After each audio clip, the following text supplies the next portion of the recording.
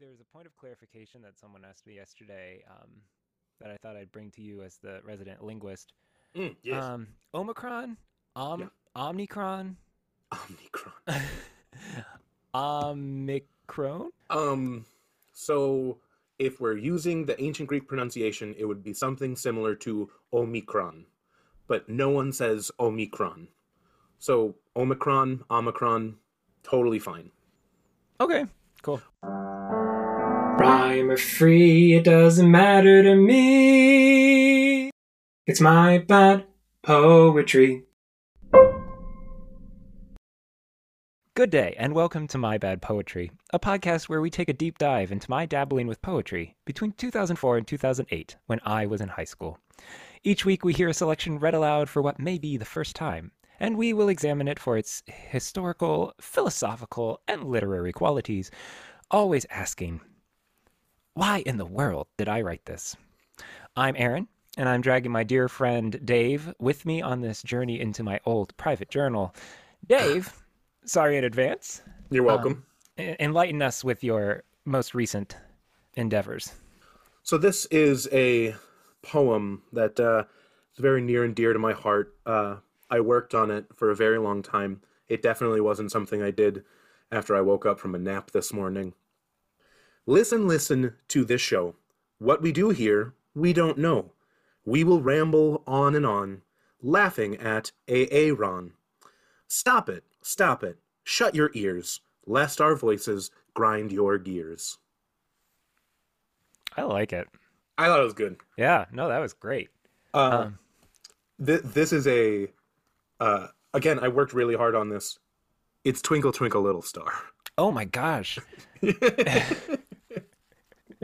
Now, my question to you is, did you have the rhythm and tune in mind before you wrote it, or were you writing in like, oh, this could be set to Twinkle Twinkle? I remembered I needed to write a poem, and on the wall of my son's room, which I was cleaning at the time, we have Twinkle Twinkle Little Star. And I looked and I went, I got it. I'll do that. Nice. Yeah. Well, there you go. Thank you for that, Dave. As always, you're the highlight of the show. And now for the low light. And now for my contribution.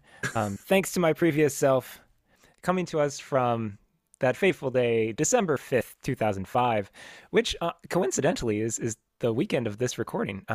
The fact that it's kind of lining up this way is strange. I didn't plan it that, but wait, What year did you write it? 2005. Okay. Wow, we are old, Aaron. Yes. We've discussed this already. Wow. Yeah, this is the 16th anniversary of these words hitting the page. Give me a minute to, cry, and then we'll come back. Okay. Okay, we're good. And we're back.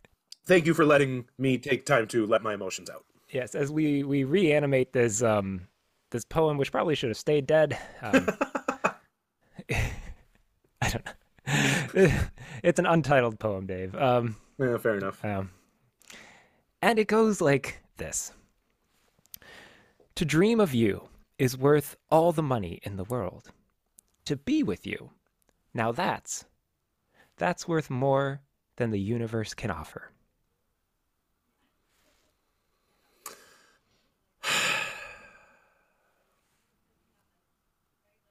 So, it's a good thing that we in a previous episode talked about your poem Obsession, because it feels like obsession might be the theme of most of your poetry. Yeah, yeah. I hear that. Yep. This is definitely one where it's pining after an individual. No. What? Yeah. Very cliche Yeah. in structure. Kind of a recycling of a. I mean, all the money in the world. What is that? A maxim? Or no? Yeah. Well, yeah, that works. Sure. Like a phrase to no, I Not a don't know. maxim. Not a maxim. It would be Bad. bad. Well, yeah. Okay. Yeah. Do you know where the word cliche comes from? No, enlighten me. This might be a complete aside. That's fine. Cliche and stereotype both come from printing. And cliche is onomatopoeic.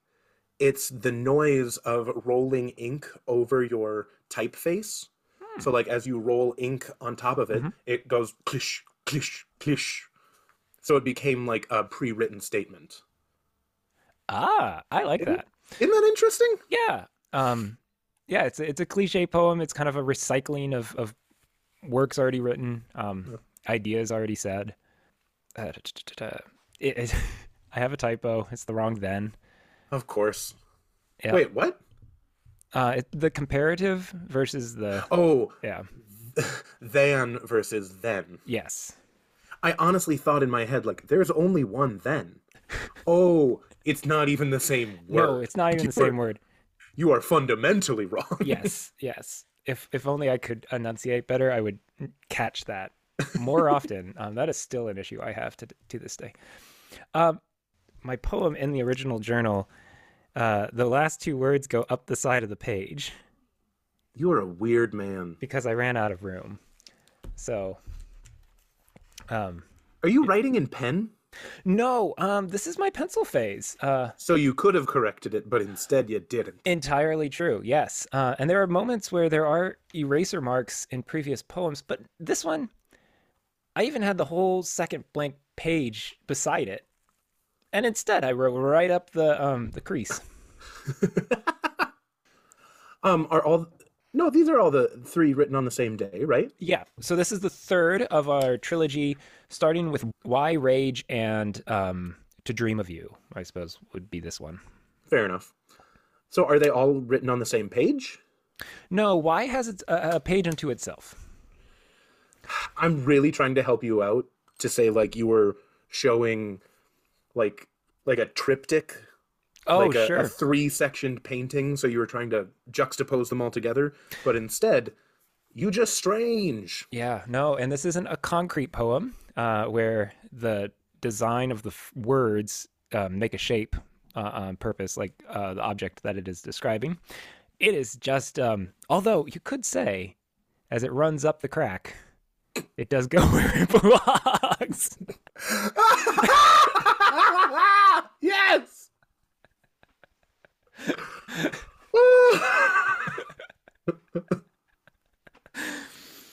That might be the funniest thing you've ever said. Oh, no, I hope I got it. I got the term right. Concrete poem, I think is what it is. Oh yeah, no, that's right.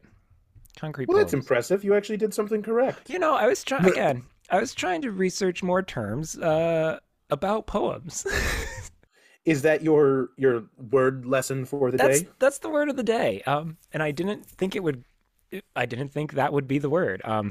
Just as I was vamping on this error in judgment of the size of the page. So this poem, cliche and short, Yeah. a little again, not a little, a lot obsessive about the singular person who I am pining over. Right. I do see kind of an evolution in emotions. We talked about that a bit last week, or 2 weeks ago, because we took the week off. But with Rage, how that had all this, I rage. And then Yeah. the poem following it, this is talking about dreams and worth more than the universe can offer. Again, I think it just kind of shows the kaleidoscope of feelings that one can go through in a day. That's fair. Well, and especially as a teenager, like I was going to say temperance. That's not the word. The Lack of alcohol? yes. No, the temporariness. What would the word be for that? Effervescent? No. It's all bubbly. Shoot. What is the word? That's what it was. Evanescence. Yes. I loved that song. Of course you did. Oh, You have 2 ears and a heart. Of course you love that song. yeah. No, what word were you looking for? The modality, I don't know. I don't have a word for it. How quickly teenagers' emotions can turn around. Mm-hmm. Yeah. I feel I get into like, I don't know, I get into a rut of joy in my life, or like a rut of sadness or depression, and like it balances out over days at a time. But when I was a teenager, I could go from like one class to the next in high school and be very upset and be very happy and be very overjoyed and be very distraught. And it Yeah. felt like it was over the course of 15 minutes. Yeah. So the I'm curious, Dave. You kind of gave your exasperated sigh Mhm. and chalked this up to creepy obsession, rightly Yeah. so. But the line, does it work for you? No, No, no. Oh, no. oh, okay. Well, I mean, to dream of you is worth all the money in the world. That's a compliment. To be with you, now that's worth more than the universe can offer. You're priceless. Oh, It's like those Visa MasterCard commercials or for everything else, there's MasterCard. yeah, but I think that's it it. would like list off like blah blah blah $5, blah blah blah $5, an experience of a lifetime, priceless. That's this Yeah. in a poem. Um, I, I'm honestly trying to find a nice way to say that this is like the most meaningless platitude. Platitude. That was the word I was looking for when Oh. I went with maxim and cliche. Yeah, no, very platitudinal. Man, we are linguists. uh, I do not claim that honor. That's all you, bud. Okay, good. Um, yeah, this on the radio recently. There's "Ghost of You" by Justin Bieber, and that one's like "I'll settle for the ghost of you." That's a similar sentiment to the to "Dream of You is worth everything." Um, Sure. so it's out there. That like you said, it's a platitude. No. But yeah, it feels, I mean, very obviously like putting someone up on a pedestal, Mm-hmm. Yeah. especially when you consider like the worth of other people in your life. Ooh. Like, Oh, is this my family listens to this day. well, no, I'm not what I'm saying is you could take this in a positive frame, saying like the value of people is more than that of material things. And being with people is even greater than that. So it's not only that people are more important than that, but like the experience that you have with other people is greater than that. Okay, I love that interpretation because you're taking it out of the romantic sphere Mm-hmm. and you're making it simply anyone to be in the company of friends, of family, of loved ones is priceless. Right. Yeah. Okay. So ignoring the entire context of the original setting of this poem, this platitude actually does kind of lift up the worth of others. Right. Yeah. The value of people in your life. Yeah. Yeah. You put it back into the context of pining over an individual, and you get those the pedestal problem Mhm. that we talked about. We did talk about that on Obsession, where Yeah. yeah, and it can lead to emotions like rage um, and poems like Why, where you have this idealized version of love that is coming crashing down around you. Right. um, yeah. So these words don't work for you as a pickup line. You've made that very clear. Oh, I will say I don't think these ever saw the light of day in my attempts to rekindle whatever romance there was. I think this was strictly kept to the page. I dare you to take this to your wife and say, would this pickup line have worked on you? Okay, so funny story. That's not a great start, Aaron. We met in swing club dancing, open. Good work. Yep, open night dancing on typically Friday nights. I think maybe Wednesdays too. I honestly don't remember. Ours But was Thursday nights. well, good for you. Yeah. Watch ours be Thursday too. I don't. But it was just open dance. There was a short lesson to start to teach a move, and then it was open dance. And I started senior year of college, so I was a rookie, kind of just learning the ropes, and a lot of the women there would begrudgingly dance with me.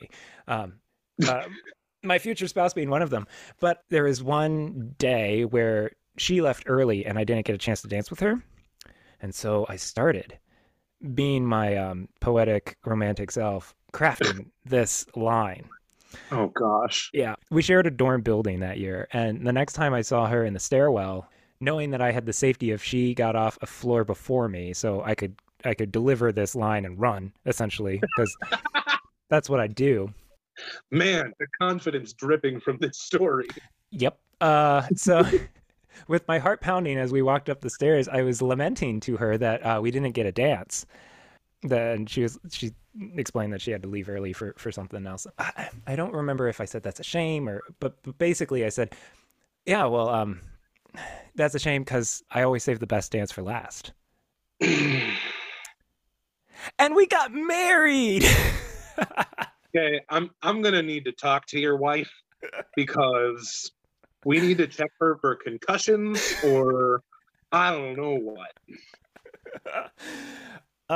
Yeah, for those at home who are listening to this, I am not advocating for pickup lines. I think she looked past that. Right. Yeah, I think this is I don't know. Can we learn anything from this other than platitudes are often tired and overused and aren't really that true or helpful? Well, I think platitudes can be helpful when used broadly. So like when people say stuff like this, it sounds more like they're talking about a specific person or a specific time and place. And when it's used more broadly, platitudes can be useful. They can also be really harmful sometimes because, like especially platitudes around grieving, Mm, like, oh, there are some real bad ones out God there. needed another angel. Yeah, Oh yeah, man, I want to punch people sometimes. yeah. Oh, but I think platitudes can be useful in when used sparingly and when used generically. I like that. Yeah, as we saw in the poem, applied to an individual, creepy. Yeah. Applied to humanity, not too far off. Yeah. Not fundamentally wrong. Yes. Yeah. Fair. Well, the part that I have been dreaming of this week Oh my is the gosh. part that is worth more than anything else this podcast can offer.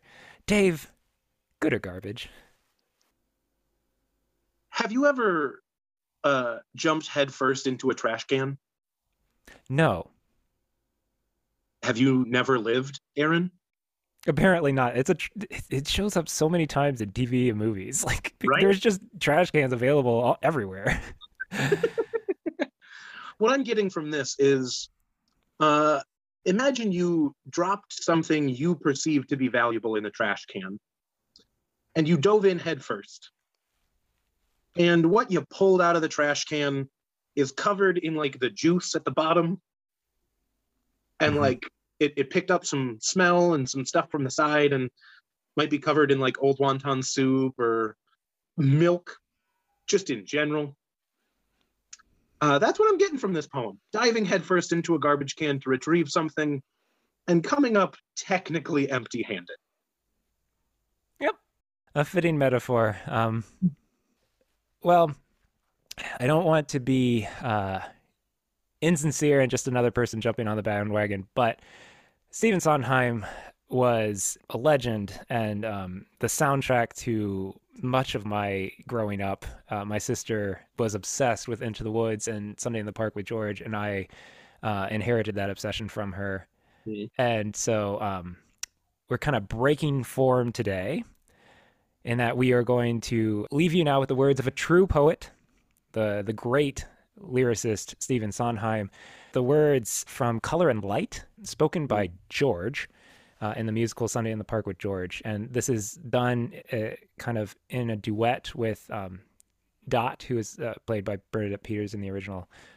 This would have been Mandy Patinkin. I'm talking too much, but Her lines intermingle with these words, so it's not going to sound exactly like how you would hear it in the song. But this is George's part from Color and Light, a selection. Look at her looking, forever with that mirror. What does she see? The pink lips, the red cheeks, the wide eyes, studying the round face, the tiny pout, seeing all the parts and none of the whole. But the way she catches light, and the color of her hair, I could look at her forever. This has been my bad poetry. Now go write some of your own bad poetry. Chasing the ghost of a good thing. I'd settle for the ghost of you. Back to Bieber. I went to Dashboard and you took it back to Bieber. Huh.